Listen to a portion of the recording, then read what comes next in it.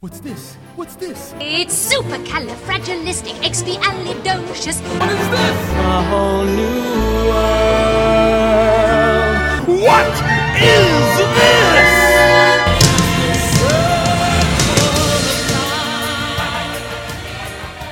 Hi, everybody, and welcome to the Circle of Film podcast.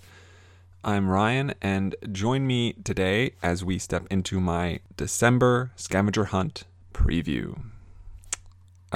This is the second scavenger hunt that I'm previewing for everyone, and unlike the November hunt, this one was put together by one person. So November's hunt was a motley submission group of tasks, whereas December's scavenger hunt, which is the 21st hunt that Letterboxd has had since its inception, is created by a user named Josh Darby. So credit to him for the tasks and coming up with them. And as there are 31 days in December, there are 31 tasks. And I have been able to add 30 new films that I've never seen before to satisfy all of these requirements. And one film that I have seen before, but only because the specific task is restrictive in its ability to put a film into using a film that I had not seen yet. So let's just jump right into this. This is going to be another sort of longish episode, so won't stall out too long with a preamble. So, task number 1. A film nominated for Best Picture in 1939.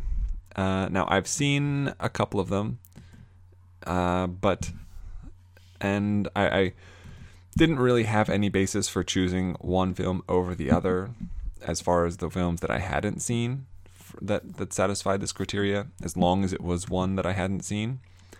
And so I picked one that was generally better reviewed than some of the others that I hadn't seen, and sort of supposedly holds up better in the 75 years since it came out. And that film is Ninotchka, directed by Ernst Lubitsch, starring Greta Garbo as a Russian woman. I feel like she's not Russian, but I'm not sure about that. I can't imagine. No, she's Swedish. So, a Swedish woman playing a Russian. And the Letterboxd review says, or synopsis says, a stern Russian woman sent to Paris on official business finds herself attracted to a man who represents everything she is supposed to detest. The man in question seems to be played by Melvin Douglas, another big name from the era. And part of this is Greta Garbo is a name that, classic Hollywood is drawn to, and it represents it quite substantially. But it's also a name that I haven't seen a lot of films from her. I don't have a large foray into classic cinema, and in fact, I haven't seen any films with her in them, apparently. I could have sworn I had seen at least one.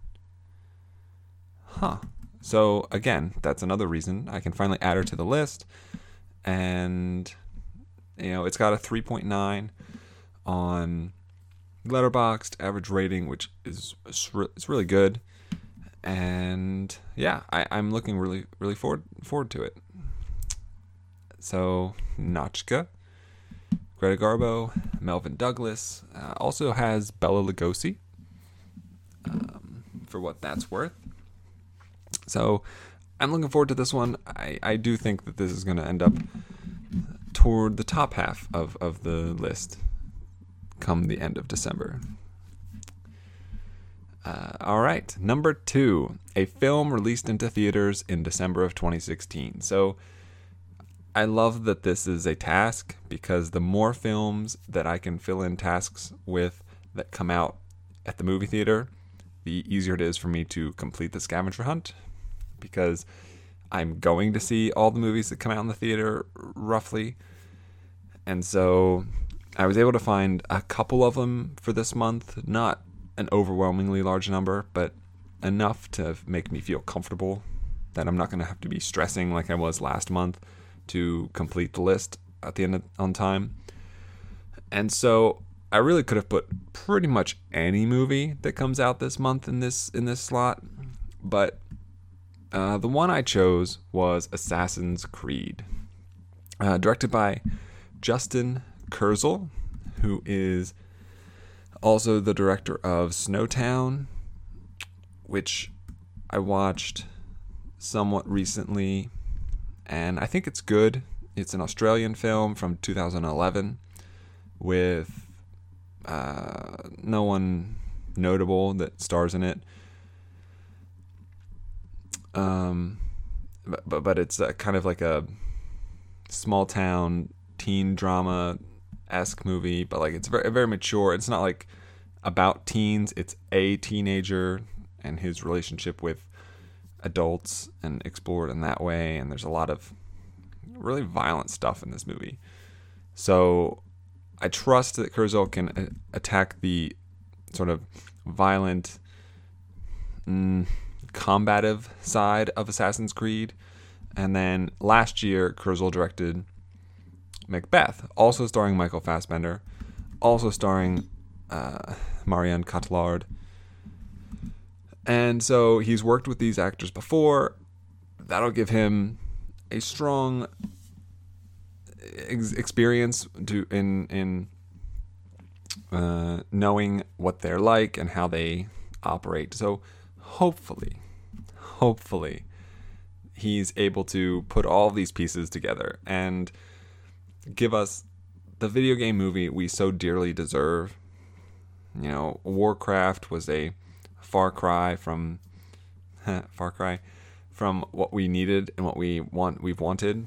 And while I don't play Assassin's Creed, but I've seen it played a multitude of times.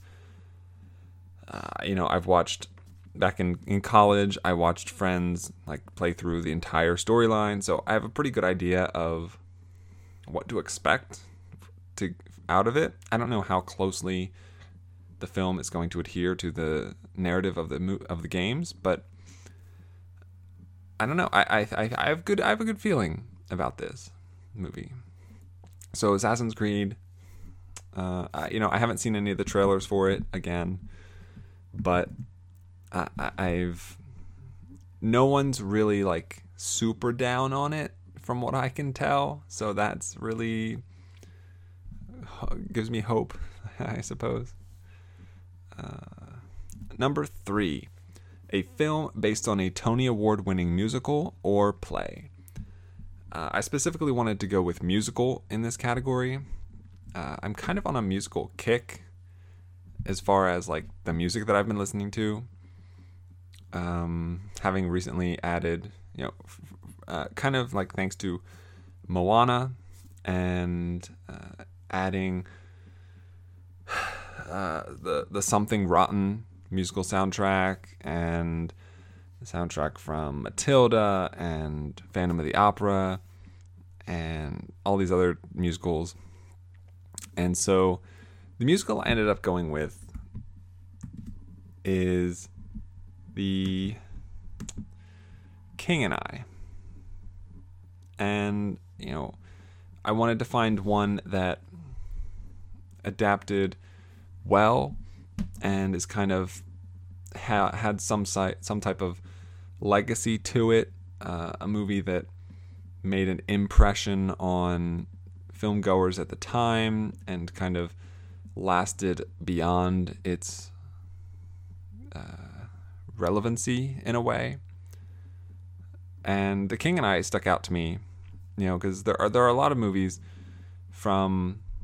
there are a lot of Tony Award-winning musicals, but I've seen most of the movies to have been adapted from them. You've got your Les Mises and your Into the Woodses and things like that. But The King and I is a movie that I believe I've seen clips of, and the clips singular. I've seen a clip of once, and I only vaguely remember having done so. And the only reason I'm pretty positive that I have is because, like, the Yul Brynner, Deborah Kerr interaction is very familiar to me. So I'm really interested. I think Yul Brynner's a great actor. I think Deborah Kerr's great. I like Rita Moreno. I like Martin Benson. And those are the first 4 listed cast members. It's from 1956, the film. Directed by Walter Lang, who I haven't seen any of his other films.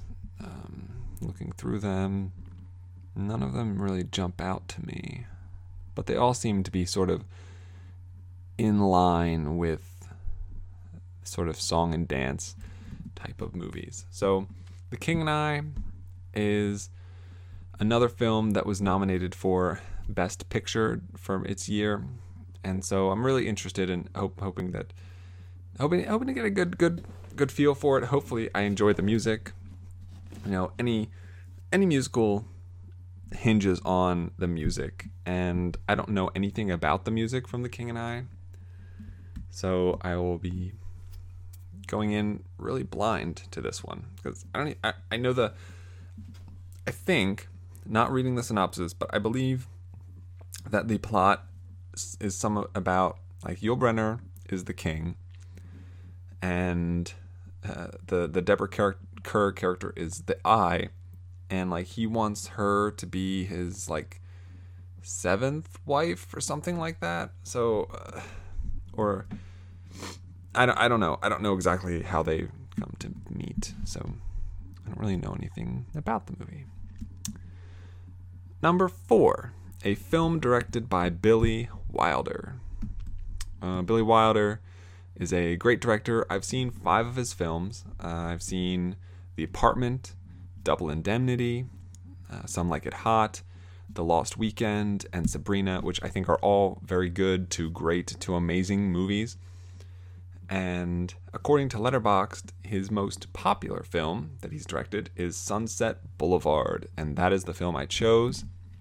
Sunset Boulevard is a 1950 film starring William Holden, Gloria Swanson, Eric von Stroheim, and Nancy Olson.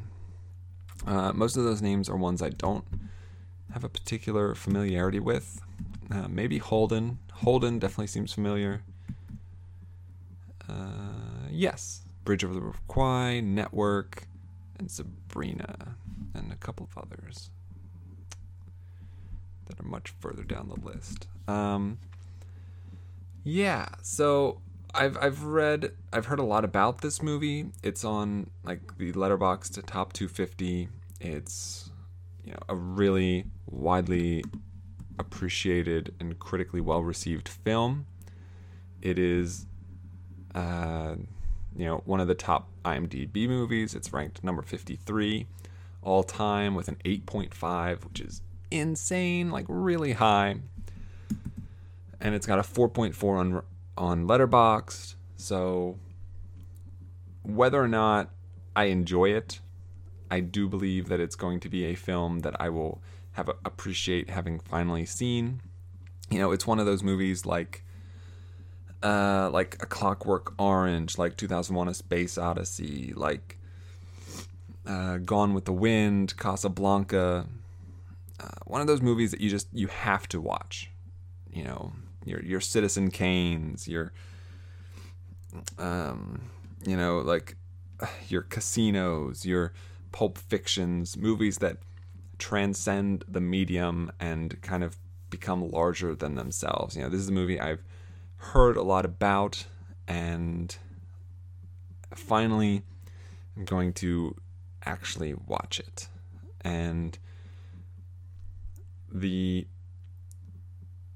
impact of it is, I think, going to be strong. I think based on like the resume of Billy Wilder and how much I've already liked a lot of his films, I think that I'm going to have a great time watching this one. And this is another one that I really think has a good shot at ending up in the top 10 for this month's scavenger hunt. So I'm really looking forward to it. And I'm tentatively just looking through of the films that don't come out this year.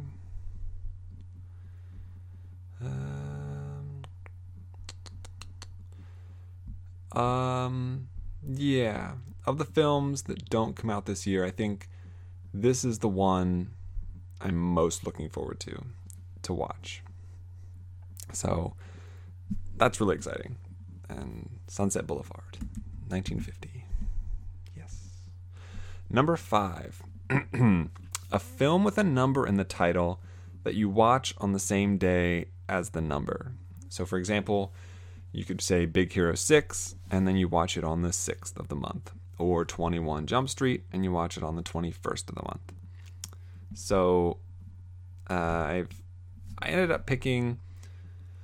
I wanted a number that was really low so that I could get this film checked off early, because I think that if it was a number that was like, I don't know, 16 or like somewhere in the middle of the month or toward the end of the month, I would forget about needing to watch it on the right day.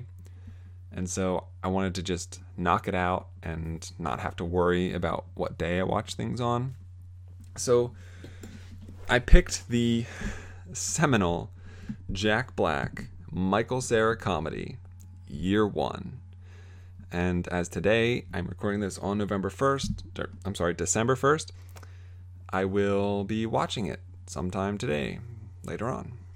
It is easily the lowest rated film on the scavenger hunt this month, with a 1.8 average rating on Letterboxd. It is directed by Harold Ramis, which is a shame because, he gave us Groundhog Day and Caddyshack and National Lampoon's Vacation.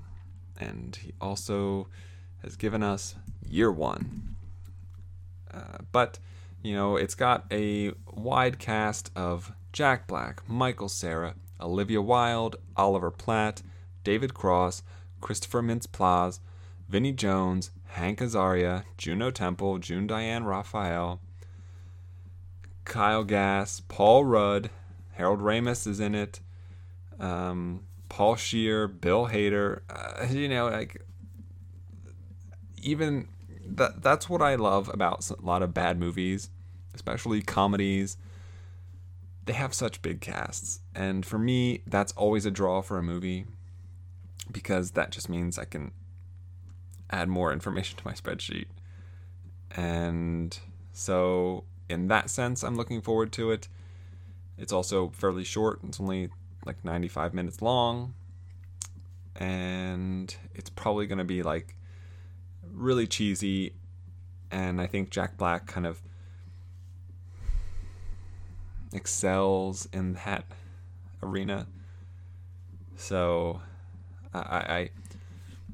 I'm sure it will be a fun watch, even if it's a really bad movie.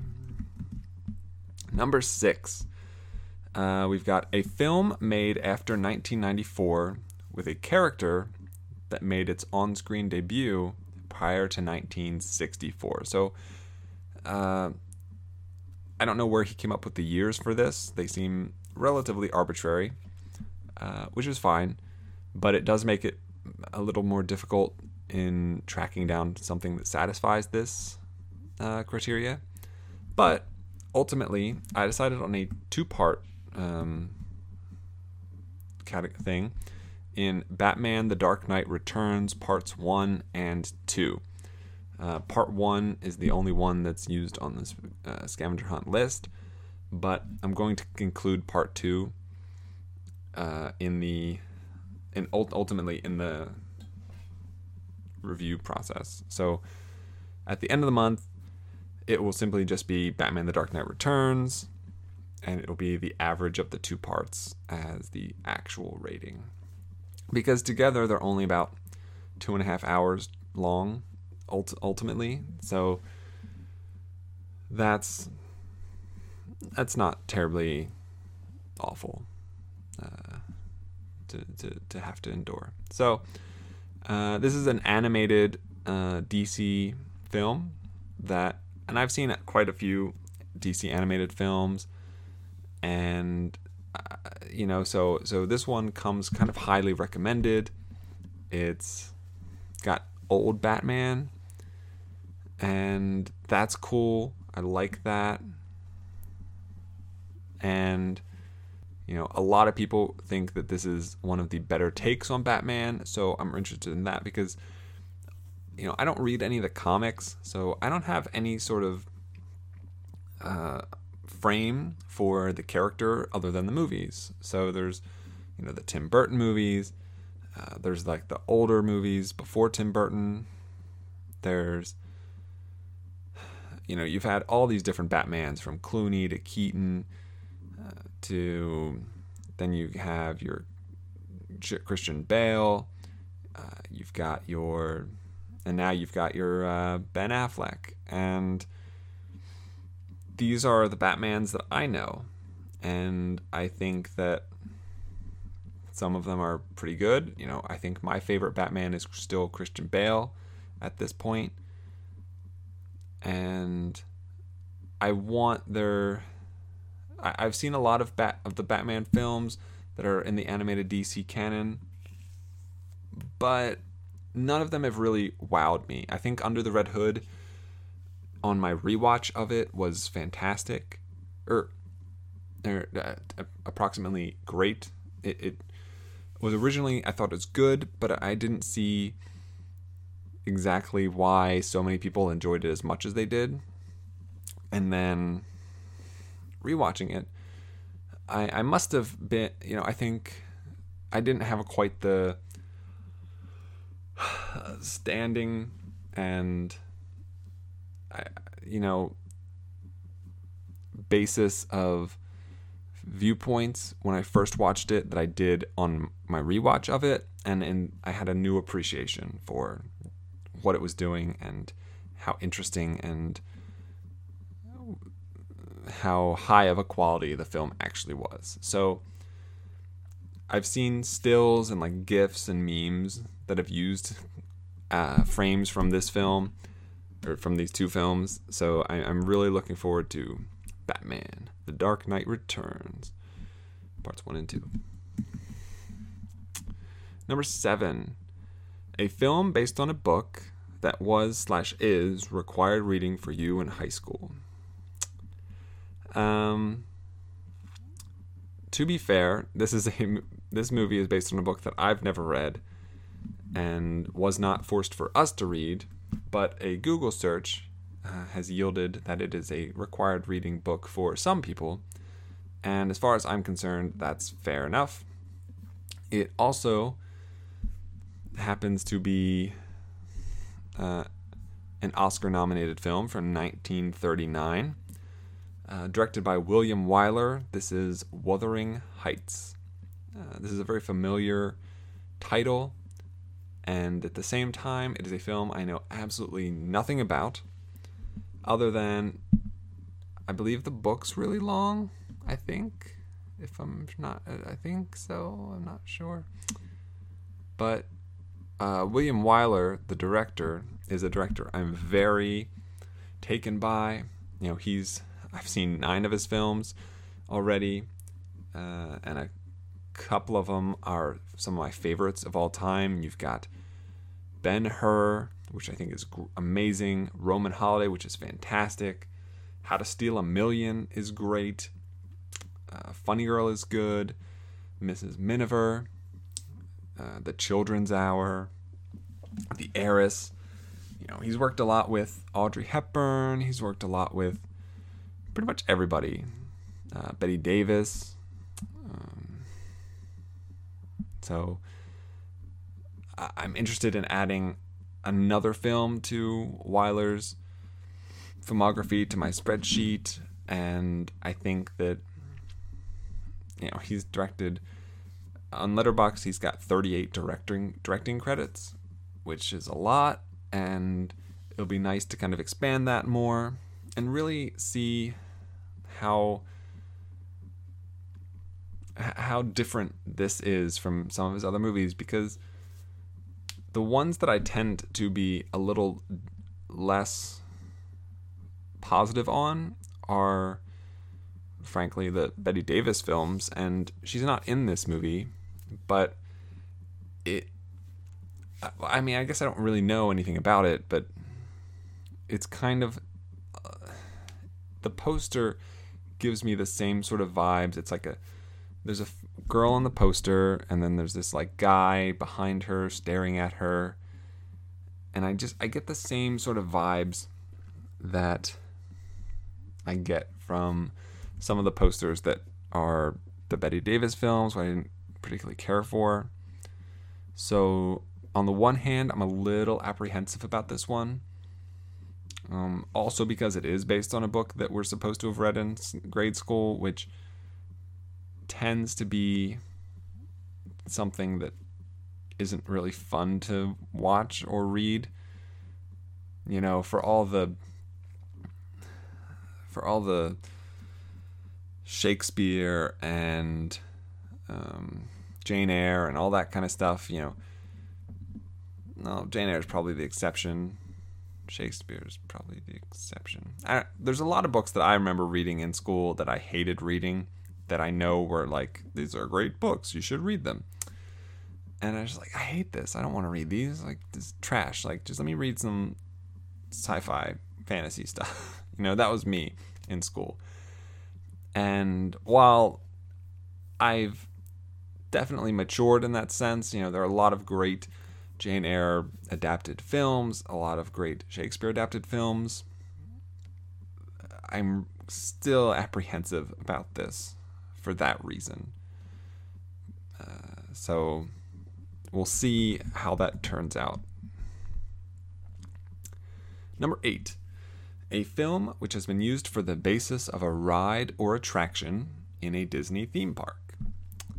Now, this one was kind of tricky because I've seen so many Disney movies, and then all of a sudden it was incredibly easy, because this is a film that is on Zach's Top 200 from the Cinerealist podcast, and those are Zach and James are the co-hosts of that show.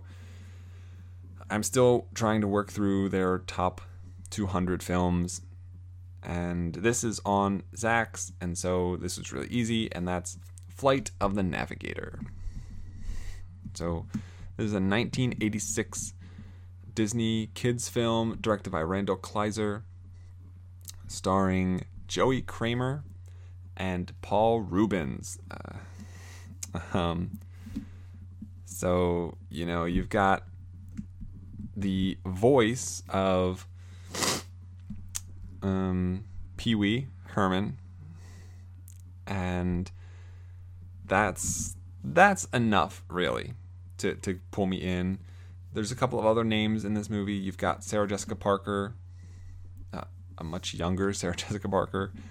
You've got Veronica Cartwright, who is predominantly more of a voice actress, as far as I'm aware, but she has been in quite a few things, like Alien, The Birds, Invasion of the Body Snatchers, Kinsey, The Children's Hour, which I recently mentioned. Really? That seems like much too old for her to be in. I guess it's the 60s. Yeah, so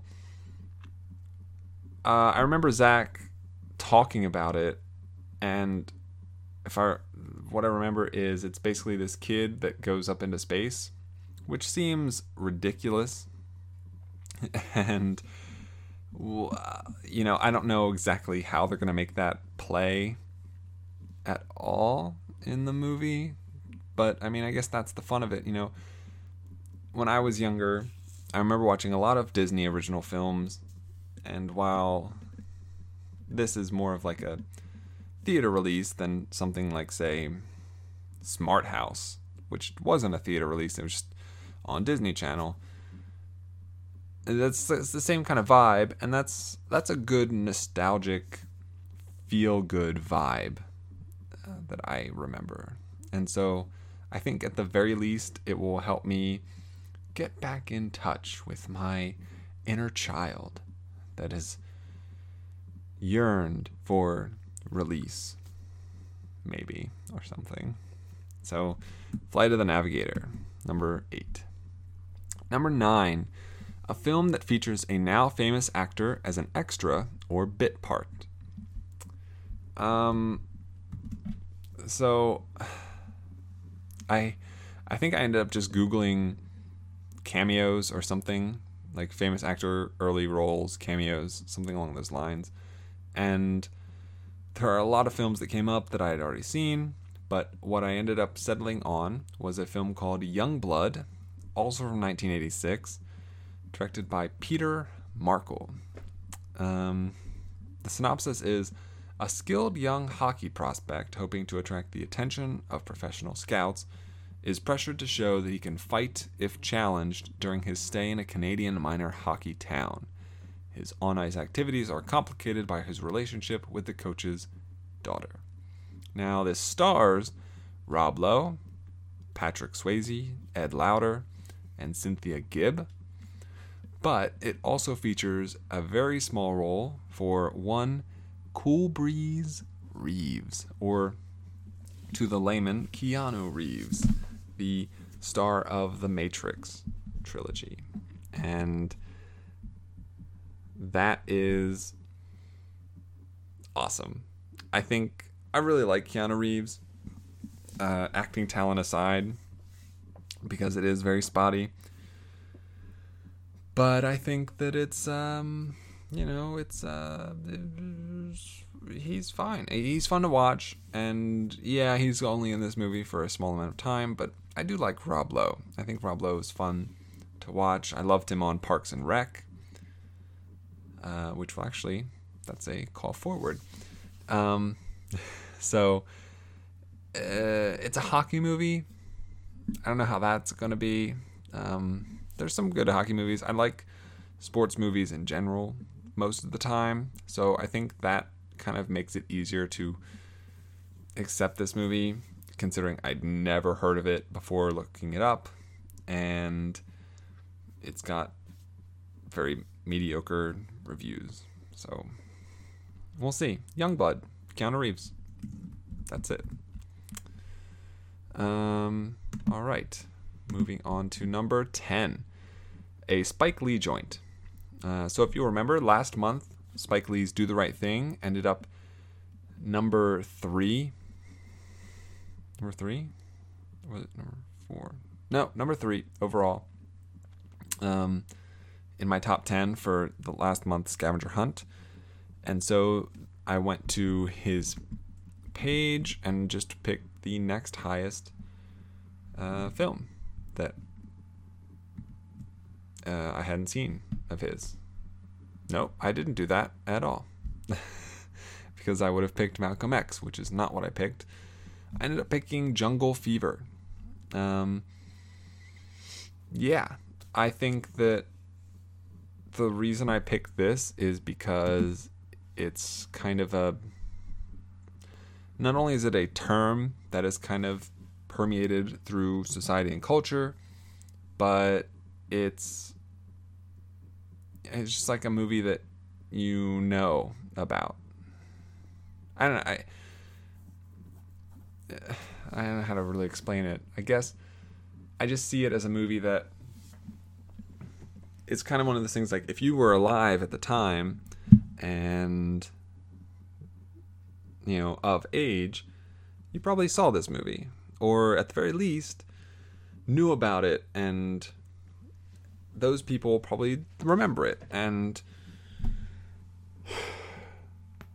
after having seen Loving recently, Jeff Nichols' recent interracial film, I thought this would be a nice complement to that. And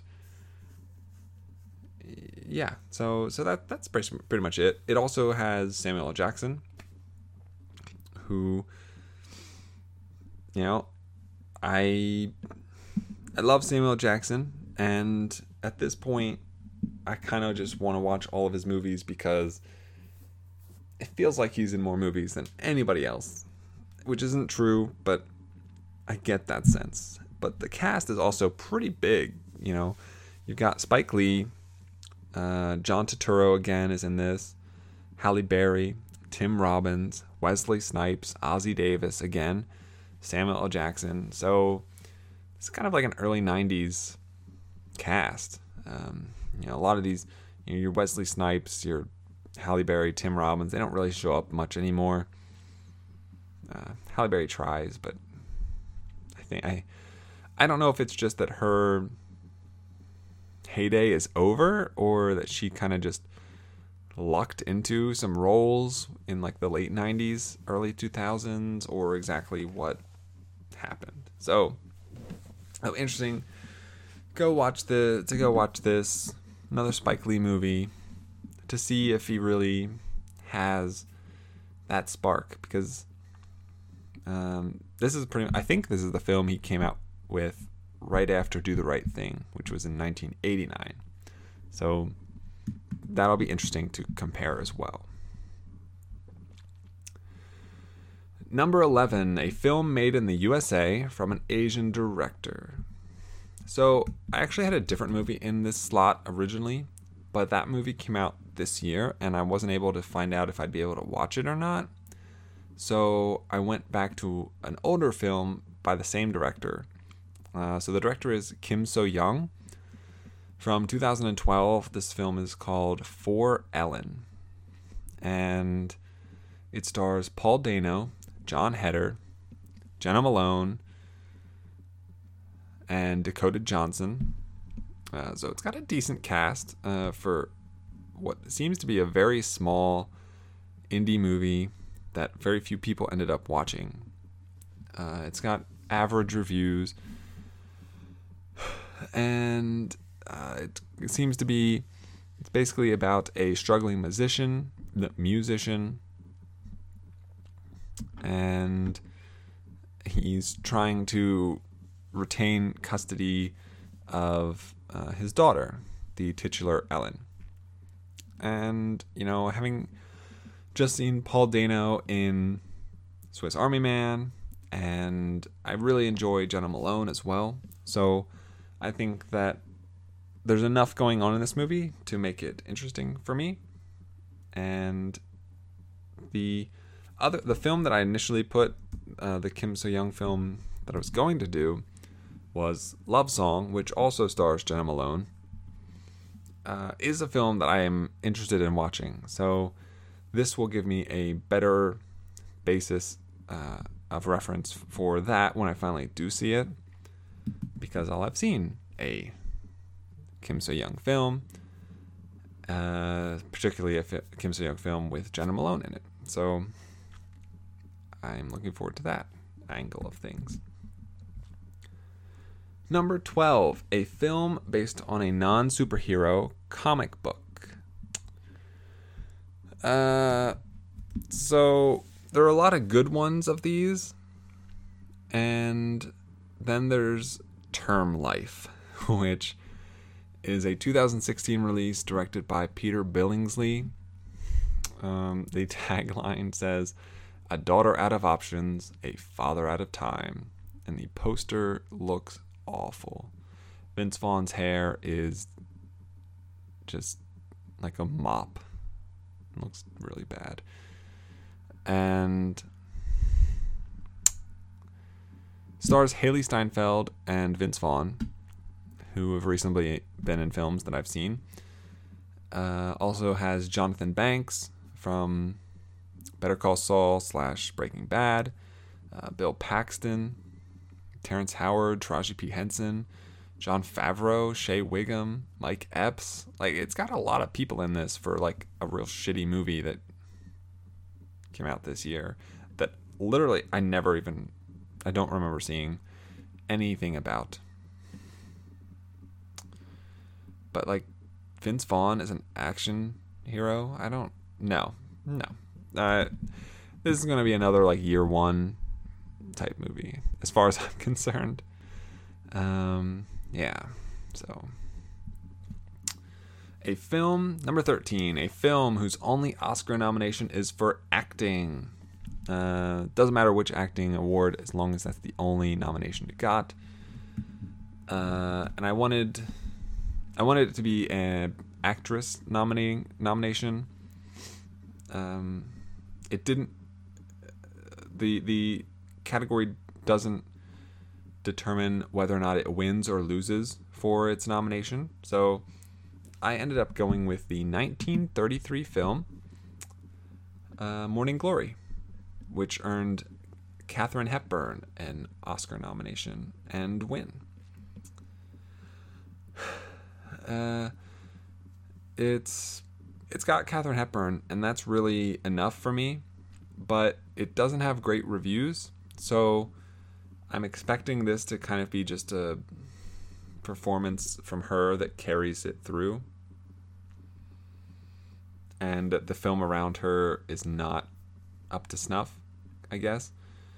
And I really do want to see more Katharine Hepburn films, and so this is a starting off point. Particularly, I've only seen her 7 films that she's been in of the 59 credits she has on Letterboxd, and this is like one of the lower credits. Like, this is only like number 21 on her list, which is pretty low in terms of Letterboxd popularity. So, she's an incredible actress, one of my favorites for sure. She's like in the top 50, like only 7 films, and she's in the top 50 of all-time actors on my spreadsheet. And I have no doubt that this will only improve that score. And that's the name of the game. Morning Glory, 1933, directed by Lowell Sherman, who I haven't seen him any of his films. They don't look particularly noteworthy either. But he made this, and it earned Katharine Hepburn an Oscar nomination. So I don't know anything about it, but Katharine Hepburn is always a joy to watch. Number 14, a film that features lots of snow. Plenty of films that could have fit this category, and this is the one category that I may have to change the film that it's in after doing this episode. The current slot is being held by The Eagle Huntress, which is a film that came out this year. It's a documentary about a girl who wants to become the first female in 12 generations of her family to become an eagle hunter.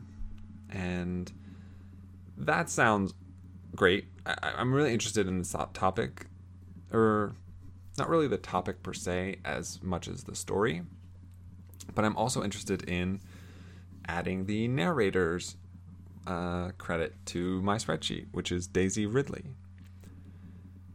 because I think I really liked her in Force Awakens, and once someone's on the spreadsheet, anything they touch is fair game. And I remember seeing trailers for this at AMC, and it looks good. And I don't watch enough documentaries, and I really should. But hopefully, I don't know if I'll be able to watch this because it is playing at a theater sort of nearby, but it's not a conveniently located nearby theater. So I'm hoping that it comes to the AMC at some point. If it doesn't, I will address it as like a prologue to some episode down the line and switch out this film for something else, just so everyone's just so there's full transparency there. But that's The Eagle Huntress. Now, the next 5 tasks are they all go hand in hand together. So I'm just going to kind of hit them all at the same time. You've got number 15. All of them are a film directed by Steven Spielberg. And number 15 is one that came out between 1970 and 79. Number 16 is a film from 1980 and 89, 90 and 99, 2000, 2009, 2010, and now. So I basically just picked 5 Spielberg films from different decades that I hadn't seen yet. So we've got Duel from the 70s, which stars Dennis Weaver. Okay, these are names I've never heard of before. So this is an early Spielberg film, and it's got some pretty good reviews. I don't know anything about it.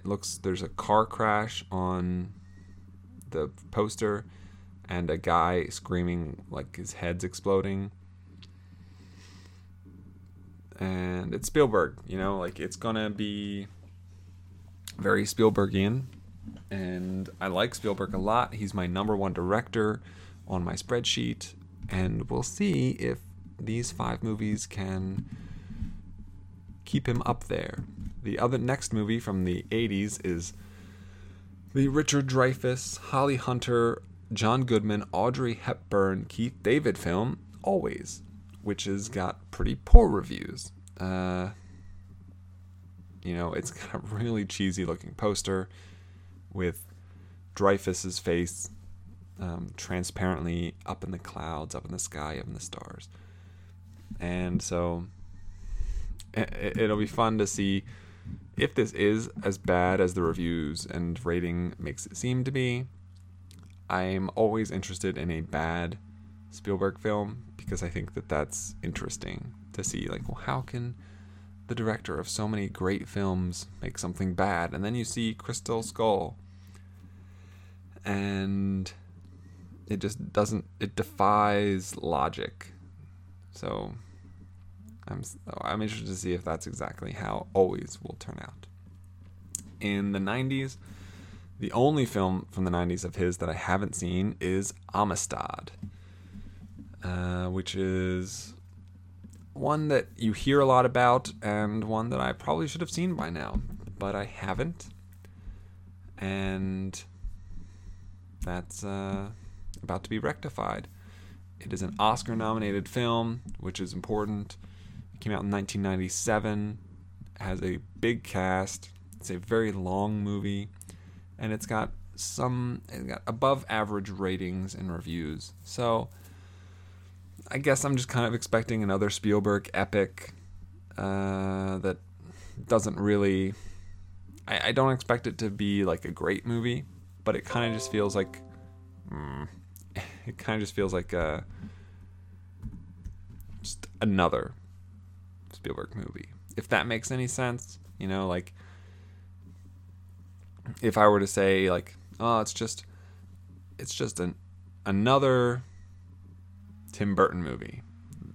It's got that same connotation, that same joie de vivre in a way. The 2000 aughts film is AI, Artificial Intelligence, starring Haley Joel Osment, Jude Law, Francis O'Connor, William Hurt, Robin Williams, Ben Kingsley, Meryl Streep, Chris Rock, Ken Leung, Sam Robards, Clark Gregg, Kevin Sussman. Jeez. And again, Spielberg, he attracts tons of talent around him, huge cast. This is a very famous film that resonates with a lot of people. It's good reviews. A lot of people love it.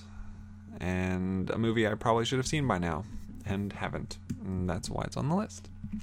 And then a film from the 2010s. Literally the only one that's out that I haven't seen was The BFG, which is a movie I'd been meaning to see.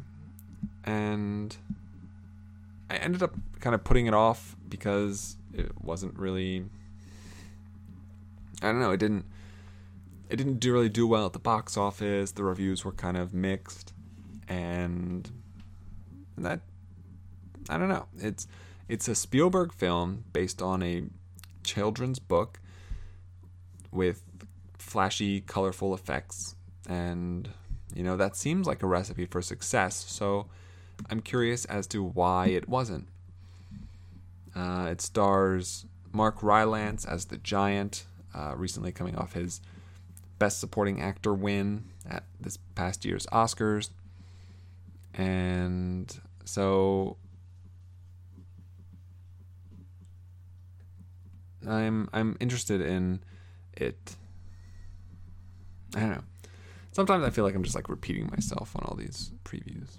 But moving on, number 20. So that jumped us ahead quite a bit.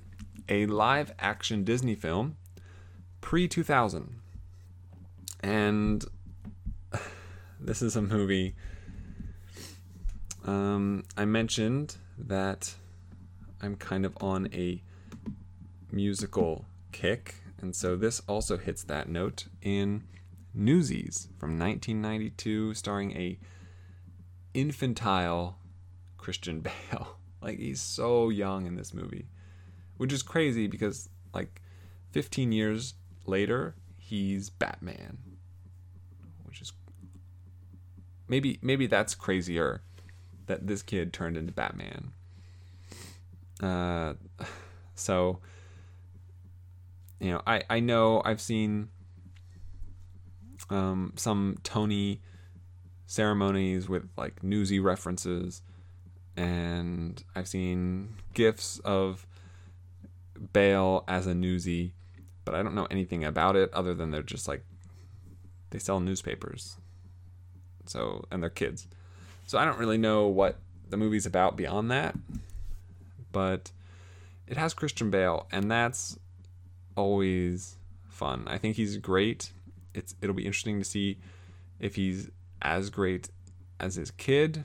I recently did watch, I think, Empire of the Sun? Is that the movie that he was in also as a kid? I have to look now.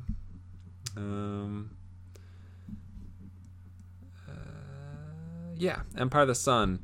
I thought he was pretty good in that, even though the movie was mostly average.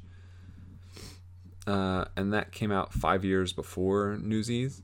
So he's a little more, he's like a teenager in this, I guess. So it'll be interesting to see his change in, you get a lot of these young actors and like they just look like they're acting. And it's interesting to see at what point do they become able to hide the fact that they're acting. Because like Empire of the Sun was the first time I'd seen Christian Bale appear that way. So we'll see if that carried as far as Newsies. Number 21, a film you've been meaning to see from 2016. And that one was pretty easy. It's Pride and Prejudice and Zombies. Who doesn't like a good zombie movie? Especially when it's mixed in with Pride and Prejudice, which is one of my favorite movies. Well, is a really good movie that I really like. And it's got Matt Smith from Doctor Who in it, Lena Headey from Game of Thrones, Charles Dance from Game of Thrones. And really what really sold me on it was James's review of it from the Cinerealists. He loved it like quite a bit. And so I think I value his opinion, and I think it looks really fun, if nothing else. So Pride and Prejudice and Zombies. Number 22, a Shane Black film. This is a Shane Black written film starring Gina Davis, and there he is again, Samuel L. Jackson, from 1996, called The Long Kiss Goodnight. and the only reason I really picked it is because Samuel L. Jackson's on the poster. You know, I've already seen him in like 61 different movies, and any chance I get to add him in another thing, I will take it. I also love Gina Davis, particularly 90s era Gina Davis. So the fact that she's like this stay-at-home mom turned lethal assassin, that's great. I love it. You know, I think this is going to be a really fun movie to see, and I'm really looking forward to the Gina Davis, Samuel Jackson chemistry and team up. Number 23, a film with a Hispanic female lead. This was kind of tough to find. And I'm not really sure why, other than there aren't a lot. You know, you can look at, I guess what I struggled with is there are a lot of Hispanic actresses that fit this criteria. I mean, I guess technically all Hispanic actresses do, but there are some that only fit it, that don't like look like they fit it, so they don't really look Hispanic and technically are, but like they either look European or like otherwhere European, or they look African American, or they look Caucasian, which is fine, but you know, it kind of felt to me like it was slightly defeating the purpose. You know, I think the intent of this task is to watch a woman of color lead a movie, and that's what I wanted to do. And if that woman of color looks white, it feels disingenuous in a way. So I ended up picking a 2014 film called At the Devil's Door. And I mentioned, as I've mentioned a few times now, that I've been on a musical kick. And part of that also includes Glee, which is a show I quite like. And this movie stars Santana from Glee, or better known, or also known as Naya Rivera, who one of my favorite characters from the show, and I've never seen her in a movie before. So that will be something interesting to see if she can be as entertaining when she's not singing. Maybe she doesn't. Maybe she doesn't have like movie acting chops, but at the very least, I'll know. It also has Ashley Rickards, who is from the MTV show Awkward, who is an actress I really like. I've seen quite a few movies that she's been in, and I really like her acting in most of them. So that enticed me to this movie as well. Number 24, a film featuring any regular cast member of the TV show Parks and Recreation. There's that call forward. I went with Passengers, which comes out this month, starring Chris Pratt, who is Andy from Parks and Rec, as well as Jennifer Lawrence. And I've listened to the trailer for this a ton of times, you know, keeping my eyes closed when it comes on at the theater. And this is a movie I'm really looking forward to, starring two people that I love, like two beautiful people that I think are really good actors. And that's really all you need to make it want to watch it. Yeah. Number 25 is a Tom Green film. I was really nervous that I was going to have to watch something that was like not only really bad, but also like just irrelevant. But thankfully, there is an animated film that came out this year called Bling, directed by Kyung Ho Lee, that stars the voice talents of Taylor Kitsch, Janet McCurdy, Carla Gugino, James Woods, Tom Green, John Heder, Jason Mewes, and Jim Brewer. And it's like a Chinese-based cartoon. The animation looks awful. It's got terrible reviews. Maybe this is worse than Year One. I'm not sure. It doesn't have enough ratings for Letterboxd to have a consensus. But it looks really bad. It looks so bad. Oh my goodness. I'm really excited to watch this just for the, like, I watched Food Fight last month, which was just terrible. So bad. And that's the vibe I'm getting from this. And that, I couldn't be more excited. I'm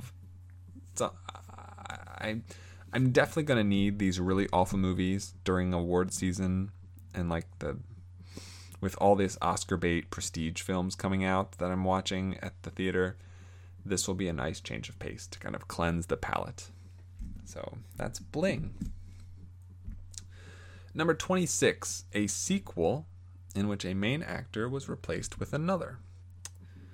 So, tough one for me to find a movie I hadn't seen that fits this criteria, and to find a sequel that I'd seen the original of, but not the sequel. But I did find one, and that's Hannibal. You've got Silence of the Lambs, that starred Jodie Foster, and now you've got Hannibal, which stars Julianne Moore instead. Directed by Ridley Scott, so that's another big name that is going to be important. Starring Anthony Hopkins, Julianne Moore, Gary Oldman, and Ray Liotta. Liotta? Is it Liotta or Liotta? Liotta? Liotta. I think it's Liotta. I never really had any desire to watch this. It kind of falls into that Godfather Part 3 universe where it's bad and it might detract from the original. And while Godfather 3 was pretty bad, I don't think it affected the first two movies at all. So I'm hoping that Hannibal doesn't do the same, or lacks doing the same for Silence of the Lambs, because Godfather is one of the best movies I've ever seen. Silence of the Lambs is an equally amazing film. And this one is definitely a stat grab, pretty much across the board. As part of a series, a prominent director, a big cast. That's what that is. Number 27, a film on Slate's Black Film Canon. So there's an article in the list that leads to the 50 greatest films by black directors. And surprisingly, and I don't remember exactly when they made this list, but one of the films is a 2016 release. It's a documentary. It's over 7 hours long. So it's actually approximately, according to Letterboxd, 7 hours and 43 minutes long. And that's O.J. Made in America. A lot of people are expecting this to be nominated for Best Documentary at the Oscars. And if that's true, I will have to watch it eventually. It's got a 4.5 average rating on Letterboxd, which is so high. And everyone I've ever heard talk about it claims it's like one of the best things they've ever seen in their lives. So I'm just gonna watch it. I've watched one of the first scavenger hunts I did had Shoah on it, and if you don't know what Shoah is, it is a World War II documentary that's over 8 hours long. That's actually phenomenal. It's a great documentary. It is very, very long though, and this is also very long. So yeah, this is what I'm most interested in is like the whole OJ trial, and the if I had done it and all that. These are things like I was too young to really understand what was happening while they happened, and I don't really remember anything about this. I don't know much about the trial. I don't know much about the guy or the character or any of the people involved. I know that he was acquitted, and I know that everyone thinks he did it, and he probably did do it, but that's about it. And so I'm really, really looking forward to this because it seems like it's being made out to be a seminal piece of film from this year, and that more than anything draws me to wanting to see it. So I'm looking forward to that. Number 28, and the last film on the list from that I will probably be seeing in theaters, is a Christmas film you've never seen. And considering it's December and there are movies coming out, I went with Office Christmas Party. I've seen trailers for this. It just looks really silly and fun. It's got a big comedy cast. Checks all the boxes. Next. A Christmas film, number 29, a Christmas film you watch every year. That one's easy. It is not just an amazing holiday film that hits the two, I guess not the two biggest holidays, but the biggest holiday in Christmas, and I think what I would consider the most iconic holiday in Halloween. It is very short to help compensate for the extra time it's going to take to watch OJ Made in America. It's got beautiful music composed by Danny Elfman, features a stellar voice cast, impeccable stop motion animation, and is, above all, my absolute favorite film of all time. And that is The Nightmare Before Christmas. I've talked about it before. You hear it on some of the intro music. I don't think I need to go too into depth as to my excitement to rewatch this movie, because I love it so much. So much. Number 30, a film set on or about New Year's Eve. And that was tricky, but I ended up going with a film called 4 Rooms, which is kind of like a anthology film,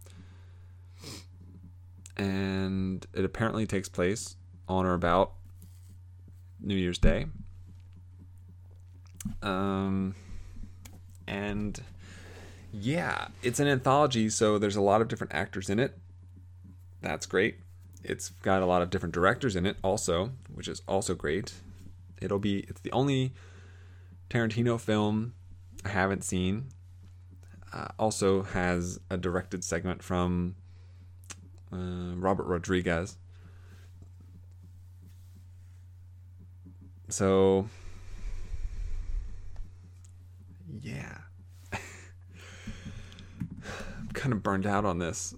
I get to the end of these lists, and I'm really running out of new ways to say I'm looking forward to watching things. But this is the last movie, number 31, to round out the whole list, a film based on or about Hanukkah. Man, this is a very small list. There are not a lot of Hanukkah-related films. One of the more prominent ones, or most of the more prominent ones, I've already seen. But then I stumbled upon a film that a lot of other people have picked to satisfy this task, called The Hebrew Hammer. It's from 2003. It stars Adam Goldberg, Judy Greer, Andy Dick. And the synopsis reads, a Jewish blaxploitation hero saves Hanukkah from the clutches of Santa Claus's evil son. Sold. This is ridiculous. This looks absolutely absurd. I don't know what to even expect. if it pays off, if it actually is what it says it is, I think it'll be, if not, probably not the best movie I watch. I would be willing to say that pretty confidently, but maybe the most entertaining one. Like a Jewish blaxploitation hero fighting Santa Claus's evil son, and the Jewish exploitation hero is Adam Goldberg. And based on the cast, I think Andy Dick is Santa Claus's evil son. So I don't even know where to begin with this movie. I can't even with this movie. So those are the 31 films I'll be watching this month for the 21st monthly scavenger hunt. There's a lot of good ones on here. There's a lot of mediocre ones on here. There's some bad ones on here. And a few of them, notably Passengers and Assassin's Creed, will probably get their own review episodes at some point, simply because they're big movies that are coming out. And so you'll be able to get those pretty soon after I see them. But a lot of these others are going to end up being on kind of under the radar until the end of the month review episode comes out. So yeah, another big swath of various movies. I do prefer these hunts that aren't particularly themed. You've got October's hunt was very horror themed, which is fine because it's a genre I wanted to expand a little bit on. But it's always easier when all of the movies are just kind of all over the place, because then you get to pull in, it doesn't feel monotonous, oh, another slasher, oh, another slasher, oh, another slasher, like, oh, scary monster, this, at least there's a lot of variety, and that's what I'm looking forward to the most. So yeah, that's it. That's the December Scavenger Hunt preview episode. Thank you all for listening. You can check the show notes for a link that takes you to my Letterboxd list for this hunt, if you want to check out some of the films on there. And you can find me on iTunes or go to circleoffilm.com for other contact information, older episodes, and miscellaneous things. You can email me at circleoffilm@gmail.com. And I think that's it. So thank you for listening, and have a week. So long, farewell, I'll be to say goodnight. Come on, babe, why don't we paint the town?